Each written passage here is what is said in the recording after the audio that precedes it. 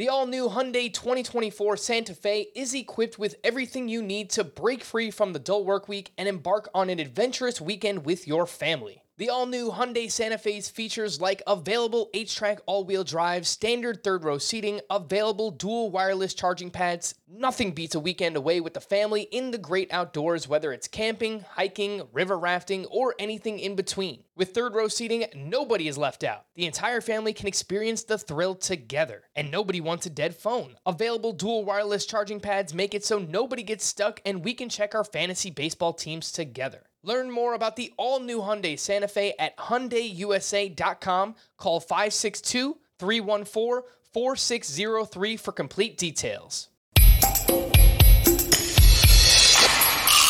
Alcantara, Soroka, you look so good in Boca. Peralta, Manoa, bounce back for Aaron Giolito, Castillo, Yoshida, Monsucto, Carlo Empado. Value so high, but ADP so low. Frank Club's hip some kind of Joe. Now let's get on with the show. Hello and welcome to Fantasy Baseball Today. I'm Chris Towers here with Scott White. No Frank Stampfl. He's on vacation, getting married this weekend. Congratulations to Frank. We'll see him back next week, but for the next couple of days after the weekend, you've got Scott and I, and we're here on Friday, Kokomo Friday, to break down Thursday night's action. We had a amazing third Pirate in the month of June to hit 3 home runs. We'll talk about that. We'll talk about some of the other Thursday night action and preview Week 14. We've got your streamers, your 2-start sleepers, your sleeper hitters, best and worst hitting matchups, all that. But first, Frank and I did the Stranger Things segment yesterday to celebrate the return of one of both Frank and I's favorite series, Stranger Things. Scott, I don't know if you've watched it, but no. Volume 2 comes out, I believe, like right now, maybe. Oh, so. Wow. Sorry to pull you away from 4. this, Chris. I'm not going to be able to watch it until next week anyway. Those episodes are like 2 hours long for the final 2. So I got to wait. But we did a Stranger Things segment talking about some strange things that have happened in Major League Baseball this season. And Stranger Things Volume 2 is here on Thursday night because Michael Perez hit 3 home runs for the Pittsburgh Pirates today. One of the more unbelievable 3-homer games I have to imagine in Major League history. He entered today with an OPS below 500, leaves today with an OPS slightly above 600, so that tells you how bad he was. But yeah, 3 home runs, 5 RBI, 4-hit game for catcher Michael Perez. And it kind of feels like when Reed Detmers threw a no-hitter. And we just note it, and that might be unfair to Reed Detmers. That is unfair to Reed Detmers, I would say, because he at least was, high draft pick, top prospect, great minor league numbers. Michael Perez is just a guy that the Pirates plug in behind the plate sometimes because their starter needs a day off, and not that the alternatives are great either. I guess it's possible he could earn more playing time because of this, but I don't think there's much to dig into here for fantasy. It's just one of those amazing. Two days in a row, the Pirates have a guy hit 3 home runs. Obviously, Brian Reynolds did it on Wednesday night, and this is the 3rd time in the month of June. This is the 8th team ever to have 3 home run games in one season. The Pirates are. A couple of teams have had 4. And the first ever to have 3 in the same month. Jake Sawinski did it earlier in the month of June. That is incredible for one of the worst offenses in baseball. So it's one of those, you go to the ballpark and you see something new every day kind of things. But yeah, that was an incredible one. We had to start off with that. Let's move on to, oh my goodness gracious, I don't have the drop. So, Scott, if you can give me your best Susan Waldman. Oh, my goodness gracious. And who are you going with for your oh, my goodness gracious? We didn't talk about this beforehand, so I'm just going to have to go top of minds here. No, I have somebody picked out. It's Christopher Morel, another Christopher. Yes. And he had the better Christopher. Well, at some things. Christopher Morel went 5 for 5 with a home run, a majestic 440-foot home run. Though I will note it was off a position player who was particularly bad for a position player pitching today. Which position player was that again? I believe it was Mike Ford.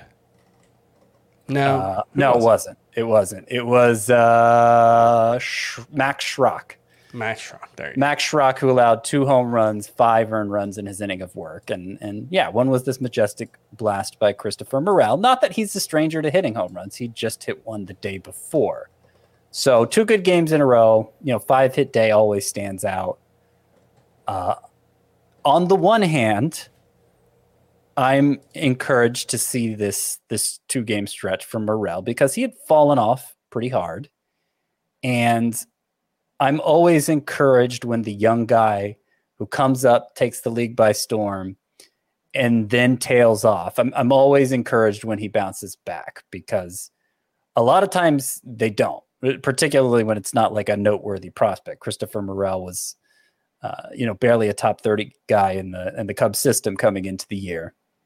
And so, sometimes the league just figures him out and that's it. So on the one hand, encouraged by Christopher Morel. On the other hand, if you remember all the times I've talked about Christopher Morel previously, I've said this was a guy who struck out a lot in the minors. And amazingly, he's not striking out that much in the majors. And it's allowing his natural tools, his ability to hit for power, to steal bases. It's allowing them to play up beyond what the scouting reports suggested. Well, his struggles, it changed during that. It changed during that. So in his last 17 games, including this 5 for 5 performance, where obviously he didn't strike out at all, in his last 17 games, Christopher Morel has struck out at a 42.9% rate, which has gotten his season strikeout rate up over 30%. One of the basic tenets of Moneyball was that plate discipline generally doesn't improve for players. It does improve sometimes, but when a player, particularly particularly one entering new circumstances like this, when he does see a change in plate discipline, the right response is to be skeptical of it, and I think that's playing out for Morel now. So, are his natural tools enough that he can overcome a high strikeout rate? I think potentially, but it's going to be with a low batting average in all likelihood. So keep that in mind for Morel going forward. He's versatile. He can contribute power and speed. But I think now we have reason to believe that his bat might disappear at times because of the strikeouts. Yeah, I mean, one thing that is particularly alarming is he's someone who actually doesn't chase the ball outside of the strike zone all that often. His chase rate is only 25.9%. His zone swing rate is 72%. So, that's generally what you want. So that actually makes he's in the 6th percentile in whiff rate at 35%. That actually makes it even worse because he's generally swinging more or less at the pitches that he should and still swinging and missing a lot. So that's definitely concerning, and that definitely, indicates a middling or, maybe worse contact skill. So, that would be the concern there. But yeah, the underlying skills, or at least the tools, are very impressive. So Christopher Morel remains someone who is very interesting for fantasy. Is he must roster in Roto leagues for you? Yeah, in Roto, I wouldn't be tempted to move on. In a points league, if you took a shot on him as your second baseman, more likely than outfield. I think he's pretty fringy now and is probably going to remain so. All right, my goodness gracious player of the day, Derek Hall, got his first 2 major league hits today, and they were both home runs. He went 2 for 5, 2 home runs, 3 RBI, and a 14-4 Phillies win over the Braves. And, Hall is someone who, not a big-time prospect, but it's going to be interesting, like even by the standards of like Vinny Pasquantino, who not a big-time like real-life prospect, but has had a lot of hype around his debut for fantasy. Derek Hall didn't even have that. but his minor league numbers are fairly similar. Two home runs today, 102 and 109 miles per hour. And given that he's already had a big game, what do you think the chances are that people are going to flock to Derek Hall instead of Vinny Pasquantino? Oh, I don't think they should. The thing about Pasquantino is, so I was spending some time on Baseball Prospectus the other day, and I forget which of their writers, but he was saying, and I don't know exactly how they do their midseason top 50, if they include players who are already in the majors and happen to still have rookie eligibility or not. But he was saying they were prepared to have Vinny Pasquantino in their top 15 when they released the top 50. Wow. And this particular writer was saying he was the best hitter in the minors. So yeah, I would say his prospect stock has improved over the course of this season. I think maybe there was some skepticism about the way his 2021 went, but based on what a lot of evaluators have seen from this year, Pasquantino has become a full-fledged prospect.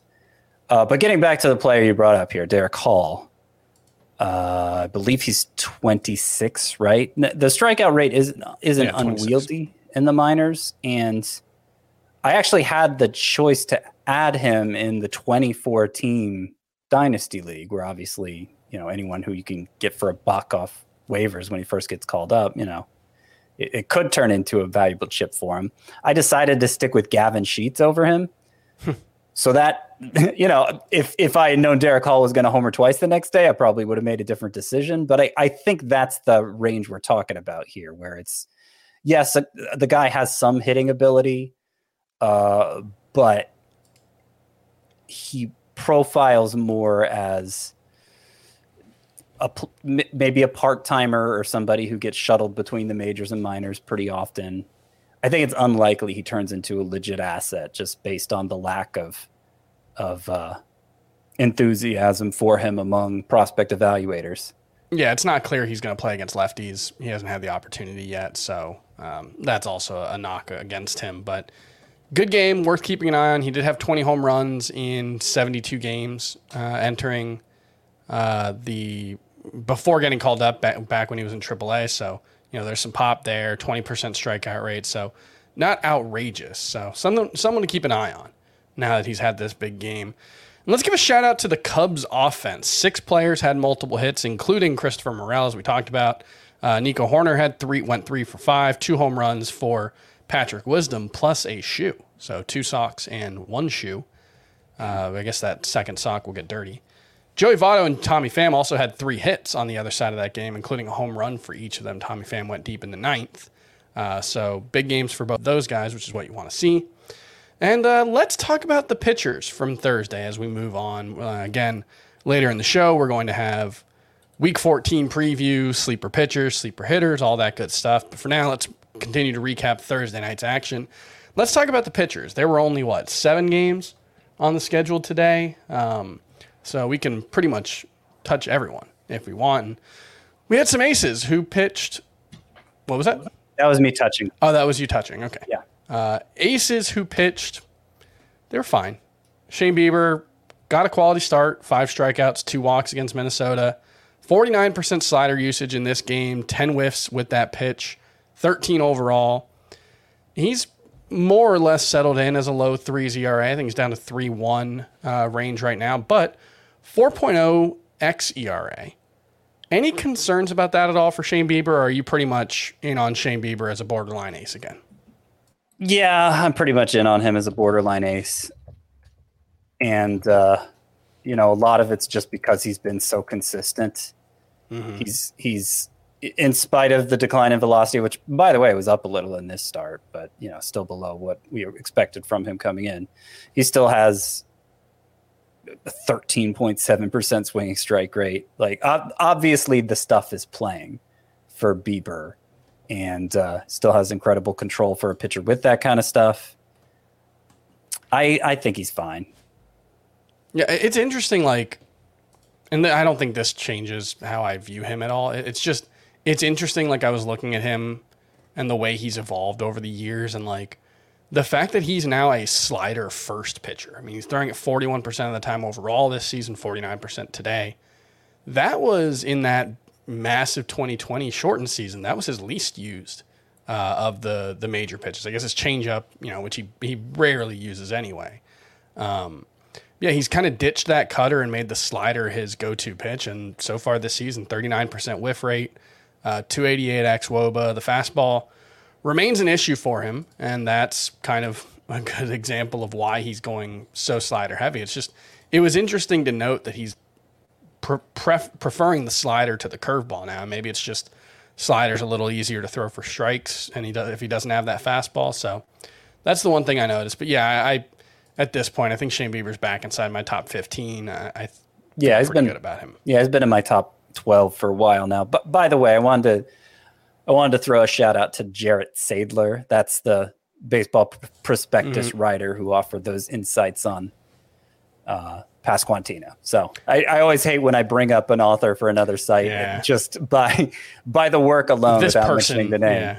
Yeah. No, good. He does good work. I always like reading his prospect stuff.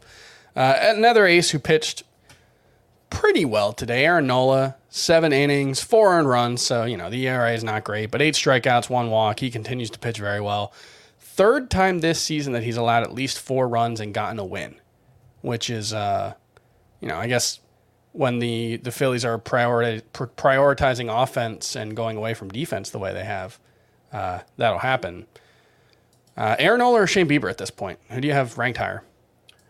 I think they're right back to back for me, but I do have Nola higher just because I think there are fewer concerns with him. Not that there are no concerns and not that there are a lot of concerns for Bieber, but I think, the velocity issue lingering over Bieber makes me a little more nervous than the defense behind Nola or the fact that Nola had a bad ERA last year. He's looked pretty dominant this year.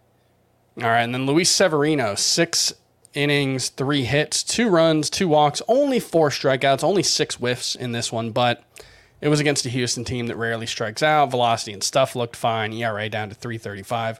Is he inside your top 20 at this point at starting pitcher? That was Severino? Yes. Yeah, he is. And I've been kind of second guessing that because right when I moved him into my top 15, actually, it was right at the height of his, kind of return to form with a lot of strikeouts going deep into games, really bringing back the slider in a way he wasn't doing at the start of the year. And of course, that was his put away pitch back before he had Tommy John surgery. So once he started unveiling that again, Luis Severino, clearly he's back to being an ace. And the starts since then, they've been a little less dominant, but it's either Severino or somebody like Frankie Montas, who's not getting wins in Oakland, somebody like Pablo Lopez, who has some his own concerns. Yeah, significant health concerns. I suppose once I'm fully confident in Woodruff and Max Scherzer when he's back, they might bump Severino just outside of the top 15. But yeah, the point is if he's not back to being a fantasy ace for me, he's very close. He's been very consistent this season. The ERA for each month, 3.32, 3.41, 3.30. Strikeouts have been way up lately before this start, at least. So yeah, I don't have him quite in my top 20. He's behind like Robbie Ray and Logan Webb and Pablo Lopez. I think Lopez I can probably safely move behind Severino, but he's right in that range. So yeah, I feel pretty good about him moving forward. And those 6 whiffs, I mean, that was only his second start this year with fewer than double-digit swinging strikes. So like even in that department, even when he wasn't using the slider that much early in the season, he was still getting whiffs at a good rate. Yeah, has not actually really been a concern for him. I'm going to ask, is Luis Garcia a must start? He went 5 1/3, 3 hits, 1 earned run, 2 walks, 6 strikeouts against those Yankees, 14 whiffs on 101 pitches. Velocity was up slightly. ERA down to 3.54, and the xERA backs it up. 2 earned runs or fewer in 8 of his last 10 games started. 3 earned runs or fewer in 9 of the last 10. Is he just must start against any matchup? Well, I can say he's must start next week because he's facing the Royals and the Athletics in a 2-start week. So definitely next week. Must start in any matchup. I think, speaking to the general audience who plays in what we consider shallower leagues, I don't know that I'd go that far. Luis Garcia has only 6 times gone 6 innings or more this year. So that's that, and the fact that his ERA is in the mid 3s.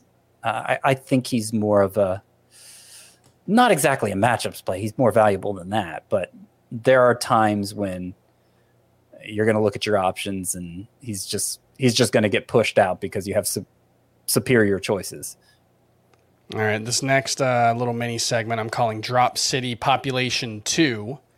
Ian Anderson, 2 innings, 7 hits, 7 earned runs, 1 walk, 1 strikeout versus Philadelphia. 5.31 ERA for the season now. The weird thing is his xERA is 3.87, which isn't great, but is much better than his actual ERA.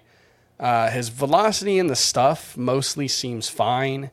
He's getting pretty good whiff numbers with his changeup and curveball in particular. The fastball, not so much, but I think the changeup and curveball are both in like the 37% range, and I think anything above 35% we generally consider to be pretty good. So he's got, these two, 37.5% both with the changeup and curveball. So he's got these 2 pitches that seem like they are getting the job done, and the quality of contact metrics for both are pretty good, but he's just been miserable. I don't know what it is that explains why Ian Anderson's been so bad this season. Yeah. No, he should be better. And I've said that about him a couple times this season. I feel like he is a pitcher. You look at the metrics and this guy should be better than he is. But we've been saying that for a year and a half now. Yeah. It's only gotten worse. His ERA and WHIP at this point, 5.31 and 1.52.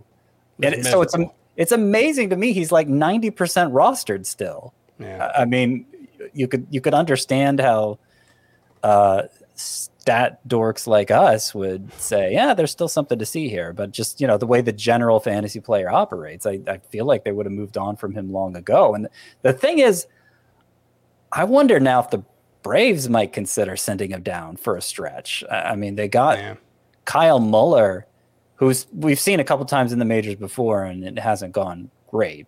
But he's on quite a run now at AAA, 1.87 ERA in his past 5 starts, 43 strikeouts and 33 2/3 innings, a 15% swinging strike rate. But most notably, 6 walks in those 5 starts, a 69% strike rate. Like, Kyle Muller has great stuff. He's got that fastball as a left-hander that rises and gets a lot of whiffs itself. It's just he's had trouble throwing strikes. And these last 5 starts, it seems like he may have improved in that area. So I kind of feel like the Braves might be itching to give him another look, particularly with Ian Anderson struggling like he is. Could be dead wrong about that. I mean, Anderson's been he's had some big moments in the playoffs for them the past couple of years, and they may feel like he's earned his place, but yeah, he needs something done because it's not working what he's doing now. Yeah, I think the thing I look at, he only has 9 strikeouts this season with his curveball. He has 13 with the fastball, despite the fact that the curveball has a 38% whiff rate. The fastball's only got a 17% whiff rate, so it kind of seems like he might stand to benefit more from using the curveball as a put-away pitch, because it seems like that's the biggest issue for him. He's got a decent whiff rate, but he's got a 19% strikeout rate now. So it's like he's got to figure out how to get the whiff rate. The whiff rate has held steady for Anderson from the rookie year when he had like a sub-2 ERA. It was the 2020 season, so we're talking about, I don't know, like 8 starts or something. Yeah, but still, I mean, he looked like, oh man, this is the new ace. I thought he was great. And the whiff rate has held steady, but yeah, it's just the strikeouts have gotten worse, and everything's gotten worse. Yeah, I would be interested in buying low, but it would have to be like you're going to drop this guy anyway, so why don't you just give him to me for whatever I've got kind of situation. So really frustrating with Ian Anderson. Graham Ashcraft, another guy we've hyped up a little bit over the past couple of weeks. He was on the receiving end of all those Cubs, 6 multi-hit games by the Cubs today. 2 1/3 innings, 7 hits, 7 earned runs, 2 walks, 1 strikeout. Used his cutter 59% of the time, got 7 whiffs on 68 pitches total. ERA's up to 4.33. He's got 28 strikeouts and 43 2/3 innings. he doesn't give up any walks really. Today he had 2 and 2 1/3. That's probably his worst of the season, but he also just doesn't strike anyone out. It's like a 16% strikeout rate. He's got this 98, 99 mile an hour cutter, but he doesn't get any swings and misses on it. And he pitches to contact in a way that he's going to have to really do a great job of mitigating the quality of contact. And I don't know, you've been very bullish on Graham Ashcraft. Is he someone that you're looking to drop? Well, like with Anderson, I think even more likely than with Anderson, much more likely actually. I think we could see Graham Ashcraft get sent down in short order because Nick Lodolo is set to return early next week, may even be a 2-start pitcher next week. And I was looking at the Reds rotation. I'm like, oh no, who are they going to move? They can't remove Ashcraft. I'd hate to see that. And then he goes out and has this start. And it's like, oh, well, yeah, they're probably going to remove Ashcraft. So yeah, I mean, I still think there are definite tools to work with there for Ashcraft. And he has been a solid strikeout pitcher in the minors. So I still think that it's possible that he learns to do that more at the major league level. Even if he doesn't, the way he gets ground balls, he may not need to. But yeah, I mean, he 3 of his last 4 starts have been pretty bad now. So it just seems like rather than dumping Mike Minor, which the Reds would probably not want to do, it just seems like Ashcraft would be the obvious man out. So yeah, I think you could make the case for dropping him anyway, but obviously if the Reds send him down here, most likely going to do that. Would you pick up any of these?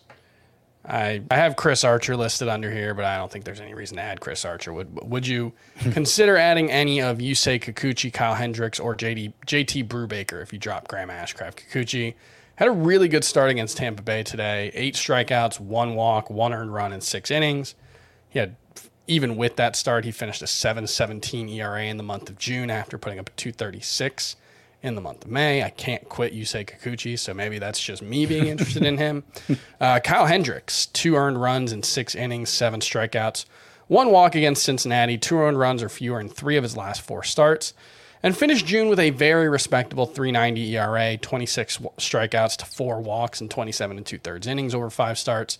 Not going as deep into starts these days as he once did, but at least he's gotten the control issues that plagued him early in the season. He had 11 walks, I think, in 18 innings in April. At least he's gotten that under control. And then JT Brubaker, 12% rostered. He was fine, six strikeouts.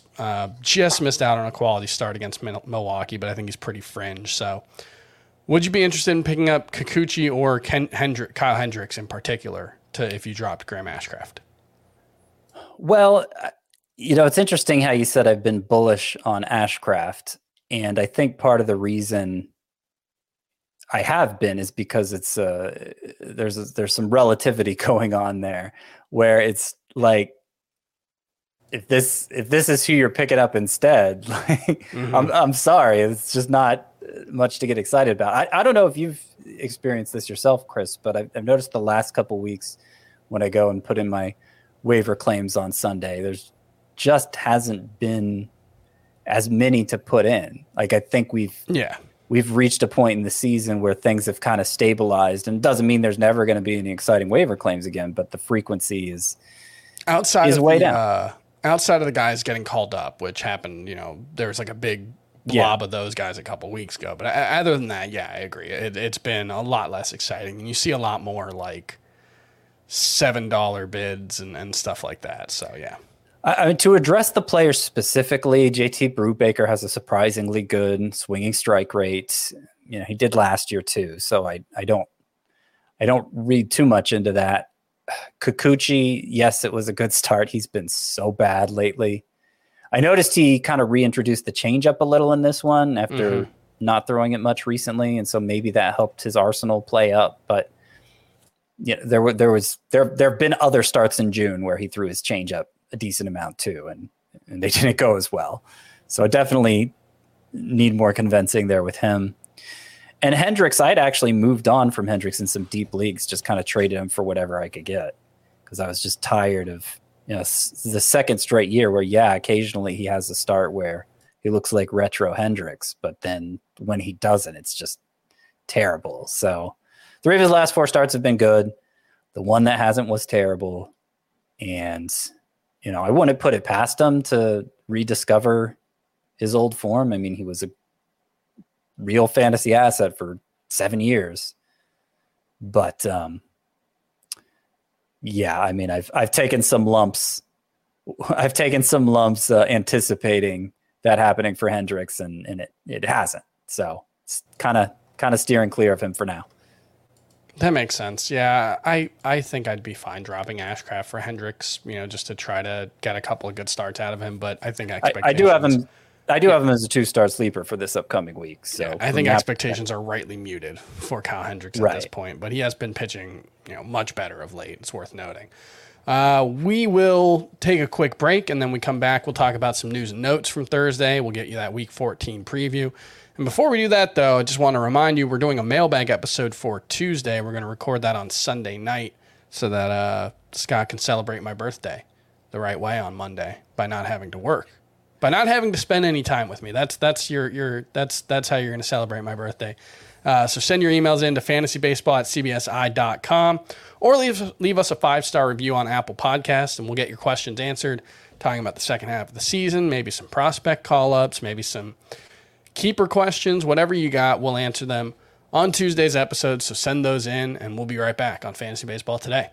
If you've ever been in the market for a new home, you know home shopping can be a lot. There's so much you don't know and so much you need to know. What are the neighborhoods like? What are the schools like? Who is the agent who knows the listing or neighborhood best? And why can't all this information just be in one place? Well, now it is on Homes.com. As somebody who's been through this, I can tell you these features are so incredibly valuable. They've got comprehensive neighborhood guides and detailed reports about local schools, and their agent directory helps you see the agent's current listings and sales history. The area you live in is just as important as the house itself. You can get to know a neighborhood without ever setting foot in it. Say you're a really active person. You could find out about the nearest parks. Do they have a baseball field? Maybe you want to join a softball league like Chris and I play in. Also, Homes.com collaboration tools makes it easier than ever to share all this information with your family. It's a whole cul-de-sac of home shopping information all at your fingertips. Homes.com. We've done your homework.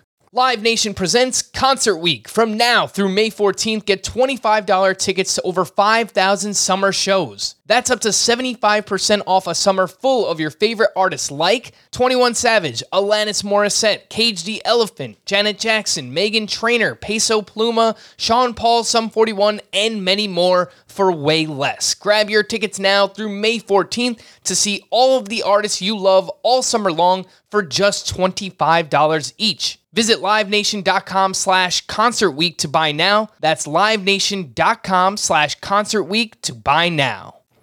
All right, let's talk about some news and notes before we move on to the Week 14 preview. Ronald Acuna was available off the bench Thursday and is expected to play on Friday. He had been out since Saturday with a bruised foot, so that's a good sign. It sounds like he's going to be back, and really surprising good news on the Mookie Betts front. It sounds like he could be back early next week, according to manager Dave Roberts. That's what he said, coming back from that rib injury. He's taken batting practice in the last couple of days, and it sounds like he's going to play second base so that they don't have to, so that he doesn't have to make those long throws from the outfield. So that's actually potentially a very significant deal because, Mookie Betts obviously has experience playing second base before, but if he was able to get second base eligibility, he was eligible at second base last year, right? Yeah, I mean, because they were sparing his hip, they moved him there just enough for him to get, obviously not to retain eligibility into this year, but for him to get it toward the end of last year. And so that'll be interesting to see because he would clearly be, I think, the number 2 second baseman if he became eligible there behind Trey Turner, who they'd be only have second base eligibility. Yeah, what's that? They'd be neck and neck as far as I'm concerned. Yeah, I think they're both top 10 players overall in both head-to-head and point and roto. And, depending on how long they play Mookie Betts, he needs 20 games to have eligibility for next season. But that could be, significant for his 2022 or 2023 value, excuse me. So that'll definitely be something to keep an eye on as Mookie Betts makes his return. Manny Machado returned from a week-plus absence to play DH Thursday. I saw he drove to Los Angeles rather than fly to avoid any swelling. He went 1 for 3 with 3 strikeouts, but it's good to see him back out there. Been one of the best players in baseball this season. Yordan Alvarez and Jeremy Pena were both out of the lineup Thursday against the Yankees following their collision in the field on Wednesday. They're still being evaluated for concussions, so that's not a great sign. Hopefully we'll get some good news on Friday. Anthony Rizzo played and homered after leaving Wednesday's game with an elbow issue. He's got 21 home runs on the season now, so that's a good sign. Tyler Stevenson is making really good recovery in his really good time in his recovery from thumb injury and could be back in the next 7 to 10 days. He's been swinging and could go on a rehab assignment in the next few days. So he went out, I think, on June 10th with a 4 to 6 week timetable, and it looks like he's going to beat that. So good sign for Tyler Stevenson, top 10 catcher, potentially top 5 at this point. Jacob deGrom could begin his rehab assignment on Saturday. Adrian Hauser left his start on Thursday with elbow tightness and will go on the IL. That's a bad sign. David Price was placed on the family medical emergency list, will be away from the team for the next 3 days. Chris Sale struck out 7 over 4 innings pitched at AA Portland as part of his rehab assignment. Threw 52 pitches in this one, so probably needs at least one more rehab start, but he's been awesome. 14 strikeouts to 1 walk in 7 2/3 innings. It's kind of unfair for AA pitchers to have to face even a rehabbing Chris Sale, but that's a good sign for his recovery. Do you expect him to be a top 30 starting pitcher when he's healthy? Yeah, top 30, I think, is a safe threshold to clear. I mean, I wouldn't put it past him to be top 10, honestly. I'm not saying he will be. I'm just saying, you could. It's okay to dream that big with Chris Sale. Yeah, well within the realm of possibility there. Jed Lowry was placed on the IL with a shoulder injury. The A's called up Vimal Makin. I'm not sure how you pronounce that name. He's got a little bit of pop, a little bit of speed, but I'm not sure there's much there. They optioned Christian Pache to AAA. He had a 427 OPS this season, so not going well for him and one of his, really first real opportunity to play every day. So not great for Christian Pache. Mitch Haniger, dealing with that ankle injury, took part in batting practice and has been playing catch, but still isn't running at full speed, hoping for a return around the All-Star break. And Kyle Lewis, who's recovering from a concussion, did base running drills and could go on a rehab assignment soon, so that's a good sign. Jake Odorizzi said he feels ready to return to the Houston rotation. Who do you think would lose their spot at this point? I mean, Jose Urquidy's been the worst starter for the Astros, 4.36 ERA, but I don't know if they'd be willing to remove him from the rotation. Yeah, I kind of think it's going to be Odorizzi himself. He is worse than any of the 5 in there currently, and I know they've been hesitant to do that in the past. Obviously, they've bumped Christian Javier to the bullpen for long stretches, but he's been their second best pitcher. Well, Framber Valdez, I guess, is in that discussion too, but certainly coming off a 13 strikeout effort. If they were to send Christian Javier back to the bullpen, I think there might be some riding over that. So specifically from you, and many people who play fantasy, many people who cheer for the Astros probably. But Odorizzi, I don't know. It should be Odorizzi. I'll say that much. If it's not Odorizzi, I guess Urquidy is unless they're trying to preserve Luis Garcia's innings. That's the only other scenario I could see. They could go 6-man for a little while. They could go 6-man too. for a while. Yeah. Maybe with everybody but Verlander. Yeah. Or maybe even with him. He's coming back from Tommy John after all. We'll see. Yeah, will be worth keeping an eye on. Marcus Stroman set to throw a bullpen session on Friday. He's been out since June 10th with shoulder inflammation. Jeffrey Springs did not make his scheduled start Thursday after being placed on the family medical emergency list. Not sure how long he'll be out at this point, but that's why Matt Wisler got the start as an opener with Ryan Yarbrough following him. And then Zach Eflin had a cortisone injection in his knee, so hopefully that'll help speed up the healing process for Zach Eflin. Let's move on to the Week 14 preview. And before we do, let's just take a look at the schedule. And this is a nice spread out, even one. 18 teams have 7 games. 12 teams have 6 games. Nice and balanced. Nobody's got 8. Nobody's got 5, which is what we've seen in recent weeks. So hopefully it stays that way with weather and all that. But yeah, should be kind of a pretty straightforward week. Start your studs kind of week, I guess. Before we get into the 2-start pitchers to add, how are you treating these fringy 2-start options? Let's go rapid fire with these. Just tell me, start them in all formats, just head-to-head, or none. Taijuan Walker at Cincinnati and at Miami, or versus Miami. So he is my favorite in my 2-star pitcher rankings. He is the top ranked of the non-must-start pitchers. So I'm pretty high on Taijuan Walker this week with those 2 matchups and with the kind of run he's been on. Cal Quantrill coming off a pretty good start at Detroit, at Kansas City. Great matchups. And he is a spark. He is, and I still don't know how he's doing it. I'm still skeptical of him long term, but he remains a quality start machine. And with those 2 matchups, I think most people going to want to start him. Eric Lauer versus Chicago, Cubs versus Pittsburgh. Pretty good matchups, but he's been bad. Yeah, ERA over 4 now. He's been one of the biggest fake outs from the start of the season. But those matchups being what they are, I have him in that same tier with Walker and Quantrill in my 2-star pitcher rankings, which means most people are going to probably want to start him. How about Tarek Skubal versus Cleveland at Chicago? He's another guy. I don't know if he's as big of a fake out as Eric Lauer. I think he's more talented. I have more faith in him moving forward, but It's been ugly lately. Even uglier than Lauer lately. Yeah, I mean, it's like I could totally understand anybody sitting Skubal, and I think after his last start, I may have said, go ahead and sit him for now.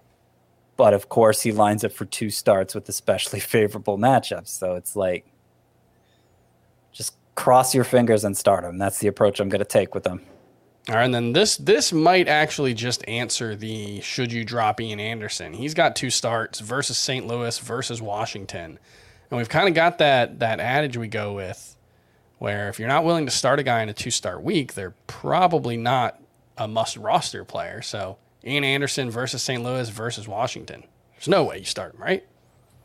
I have him in the points league only section. So there is a way I start him, but certainly not if I'm looking to preserve ERA and WHIP.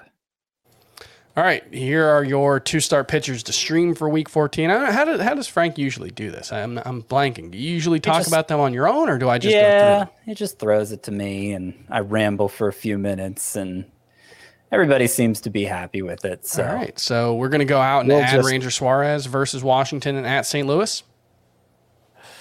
Well, let me preface the whole thing by saying, just as I was pointing out that it's hard to get excited about any waiver wire claims at this point in the year because things have stabilized. Mm-hmm. That means it's also hard to find sleeper pitchers. I was just thinking a couple weeks ago, I haven't had to apologize for my sleeper pitchers in a while. I've actually genuinely been happy to recommend them, but this is one of those weeks where not so much. So Ranger Suarez, I've lost a lot of faith in him. I don't think he is, obviously he's 72% roster now, so he is not must roster, but those matchups, certainly the Washington one, they're good enough that I think he's an advisable play. Not a must in roto leagues especially, but good enough. Do you have him ranked over Hunter Green, who's versus New York Mets and versus Tampa Bay? I do. Okay. Yeah. All right. Hunter Green probably has more upside. There's a chance sure. you get 25 strikeouts from Hunter Green this week. There's a chance you get 12 earned runs allowed. Yeah. Yep. His ERA is terrible. Alex Wood also rostered in a similar number of leagues. He's at Arizona, at San Diego. So good matchup to open, mixed bag after that. Would you rather him or Suarez? I would rather Suarez. I think Green Suarez or Wood. I have Green over Wood. Okay. Yep. And then you've got Zach Greinke and Kyle Hendricks, and you actually do have Zach Greinke ranked ahead of Kyle Hendricks as a streamer, right? Yeah, I do. Zach Greinke, since coming off the IL, he's put together back-to-back quality starts where, he gets more than 1 or 2 strikeouts like he was at the beginning of the year. And the velocity on his fastball has been up by 1 mile per hour and a half since in both of those starts. And I don't think the success and the velocity, I don't think those are unrelated. And, Zach Greinke isn't far removed from being a must-start pitcher. So I think in a week where he's making 2 starts, one against Cleveland. And I don't know how this is possible, but the Astros are actually in the lower third of the league in runs scored. So that it's is not surprising. it is not as bad of a matchup as It's a very top-heavy lineup think. these days.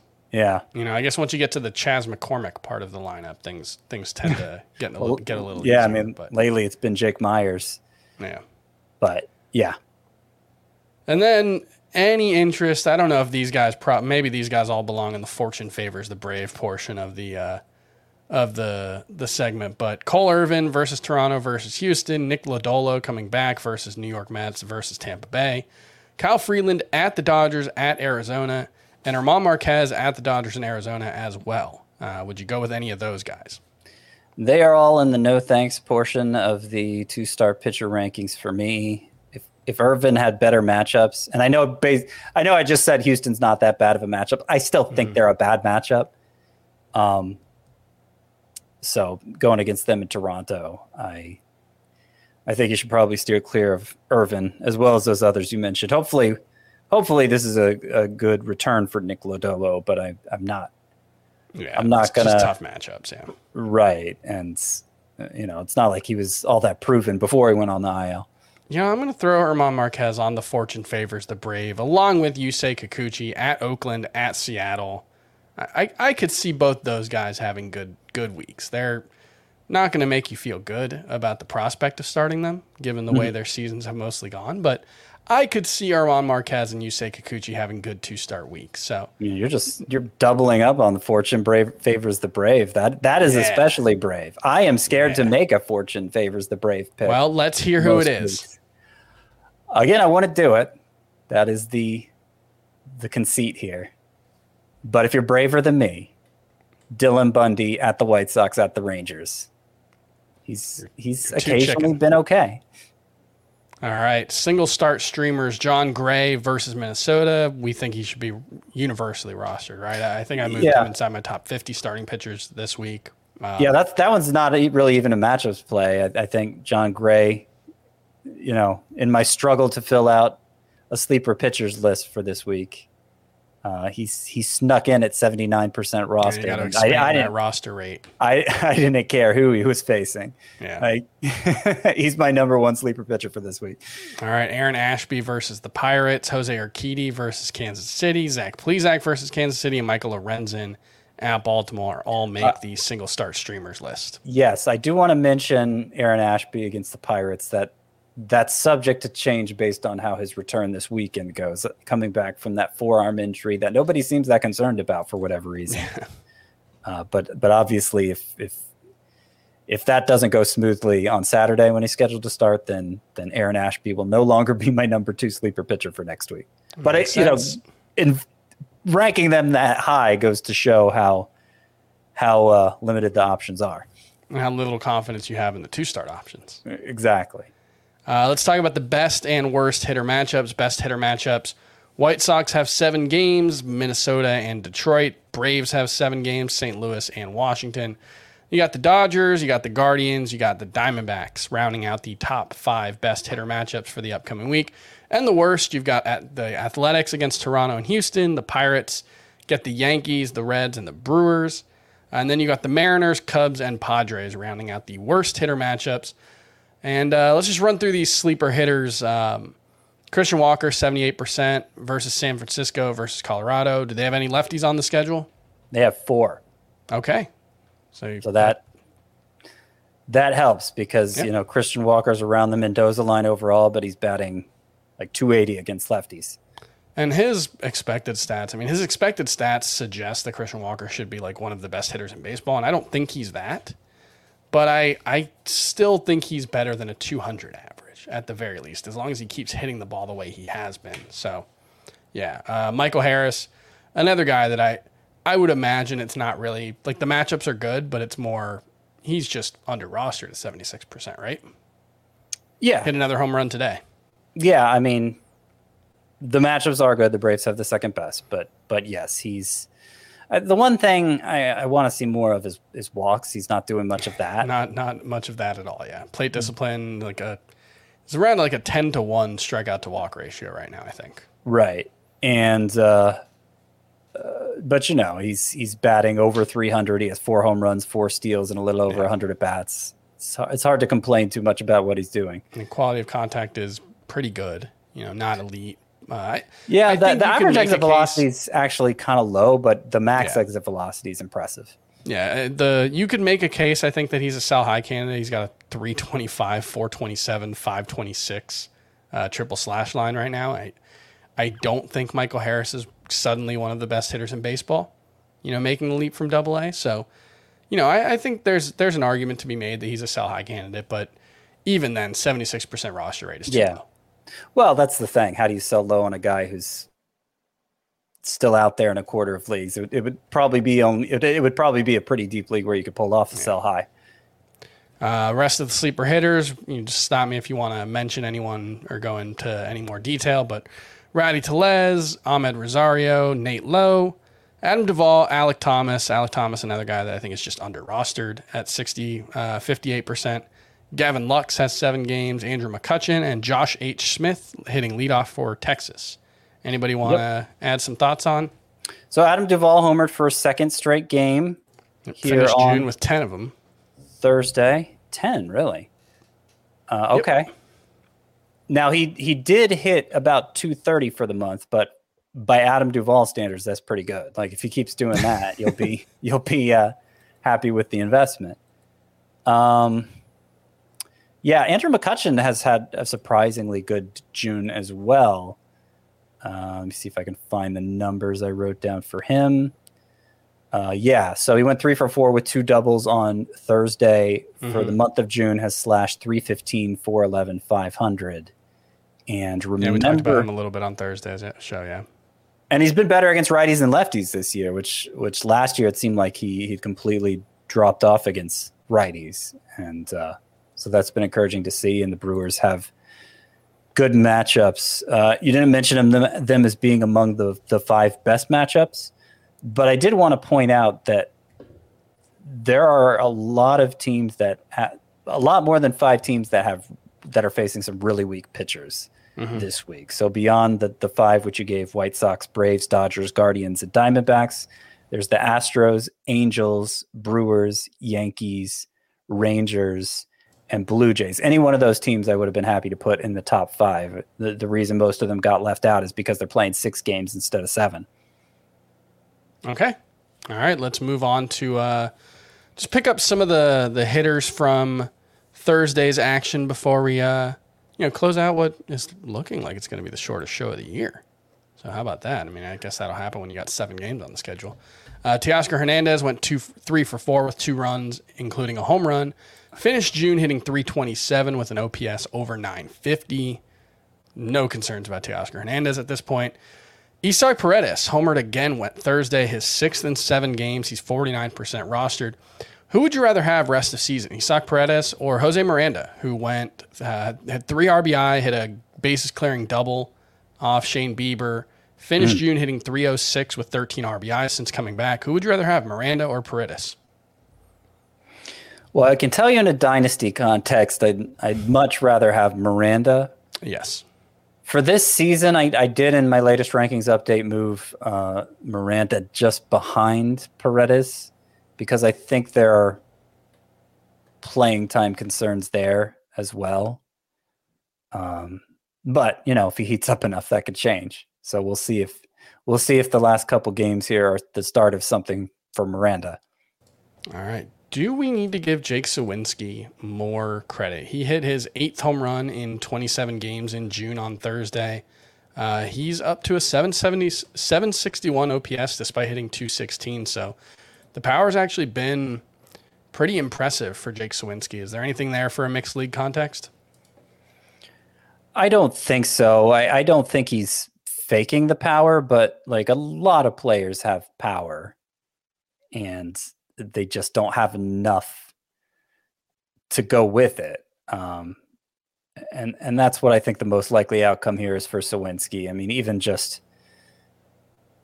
it's not so much, I expect him to regress. It's just even as it is, his numbers aren't good enough, you know?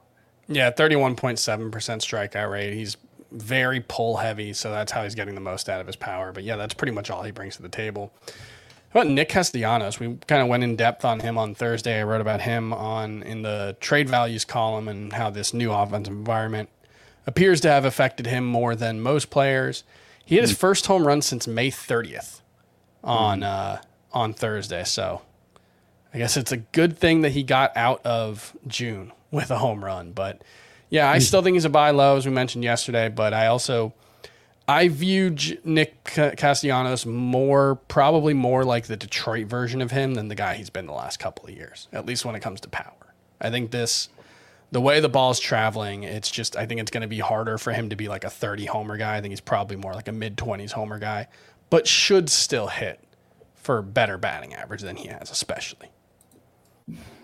Yeah, so I haven't looked into that specifically the way it sounds like you have.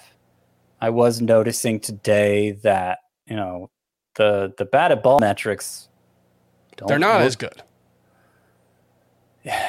Yeah, I mean, I guess the average exit velocity is a couple miles per hour, not a full 2 miles per hour lower, but lower. Max is the same, launch angle the same, strikeout rate about the same, walk rate. Barrel rate is down, which would impact exit velocity. It's down even from his Tigers days. He'd actually been a very consistent. Yeah. Well, some years he's been an amazing guy at barreling up balls. Some years he's just been a good one. This year he's been an average one. Yeah. And so I think that is likely to correct itself. Yes. So I don't know. I've been dropping him in my rankings because like he's been really bad. Yeah. But I agree he's a sell high. I'm not or buy low, you mean. Yeah, buy low. I'm not as sure I know what's going on with him and I'm not, maybe you're not sure either. You should read the trade values chart, Scott. I guess I should. It's a good read. Okay. Good little deep dive. And Nick Castellanos' teammate Kyle Schwarber hit his 12th home run of the month of June to close it out. That gives him 28 home runs over the past 2 Junes, which is just incredible. That is really something. He had 16 last June. Let's do the call to the bullpen real quick. Yerry De Los Santos got a 1-out save for the Pirates because David Bednar imploded in this one, allowed 3 earned runs before De Los Santos ended the game with 2 runners on.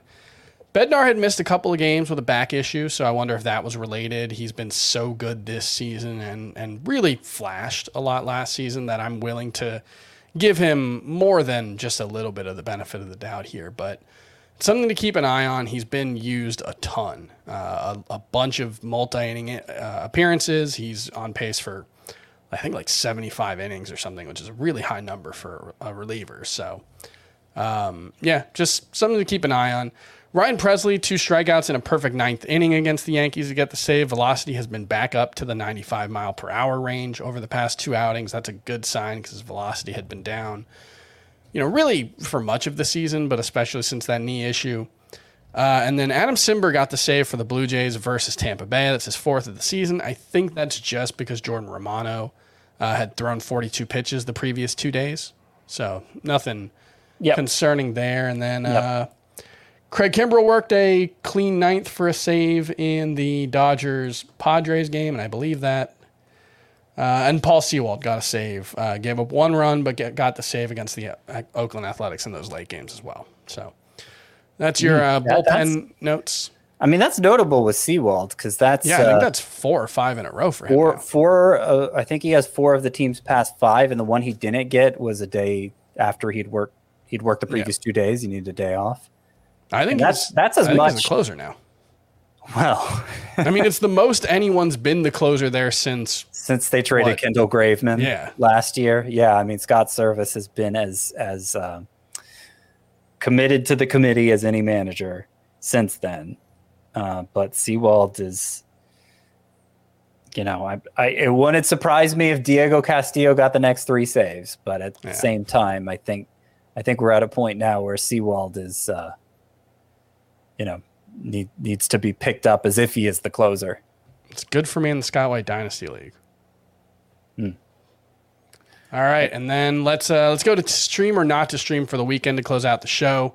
Friday, we've got Marco Gonzalez versus Oakland. We've got Alex Cobb versus the White Sox. Trevor Rogers at Washington. Roansy Contreras versus Milwaukee. Aaron Civale versus the Yankees. Rich Hill versus the Cubs. James Caprillion at Seattle. And Glenn Otto versus the Mets. There's pretty wide range of guys there. I might have gone a little too high end for the Marco Gonzalez, Randall Cobb, Trevor Rogers range, but tell me who you like. I'm glad you did, because those are the only ones I can get even halfway behind. Marco Gonzalez against the A's is my top choice. Alex Cobb would probably be my second, but I kind of want to see a good start from him before I actually use him. Trevor Rogers has shown some signs lately, but still, again, another guy that you have to see some good starts from before you trust. But I wouldn't mind picking him up if he's been dropped in a 12-team roto league. Saturday, David Peterson versus Texas. Brady Singer at Detroit. David Peterson, right? Yeah. Jordan Lyles at Minnesota. Alex Faedo versus Kansas City. Austin Gomber versus Arizona. Or Matthew Liberator at Philadelphia. Yee. Peterson's got a bunch of strikeouts. I mean, I guess he would be the choice for me. Yeah. I want to say he was doing something different too, but now I can't remember what it was. I know I talked about it the last time we talked about him. And that does he beat the Marlins again this week? Yeah, he did did Marlins face again this week. Yeah, he's got like 20 strikeouts and 2 starts against the Marlins his last 2 starts. So he's been throwing his slider more, and his slider has a 50% whiff rate. Yeah. That was it. So the 50% whiff rate is, you don't see many pitches with a higher whiff rate than that. So that could be something. Is he your guy here? Yeah. Not enthusiastically, but yeah. All right. Sunday, Chad Kuhl versus Arizona. Tyler Wells at Minnesota. Jose Quintana versus Milwaukee. Eric Fetty versus Miami. Chris Bubich versus Detroit. Or Jose Suarez at Houston. You like any of those guys? Jose Quintana's okay. But you kind of like Jose Quintana. It's okay. All right, that's going to do it for Fantasy Baseball today for Friday. That's Scott White. I'm Chris Towers. We'll be back on Sunday to recap the weekend. And remember, send your emails to fantasybaseball@cbsi.com for that Monday mailbag. We'll see you next time. Bye.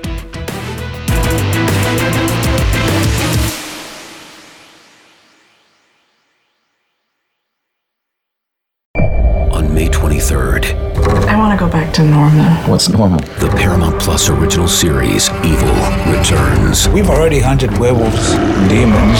And now what? A baby Antichrist? Okie dokie. Prepare yourself You will not beat us. for the end. I have visions of hell. Make it stop, make it shut up.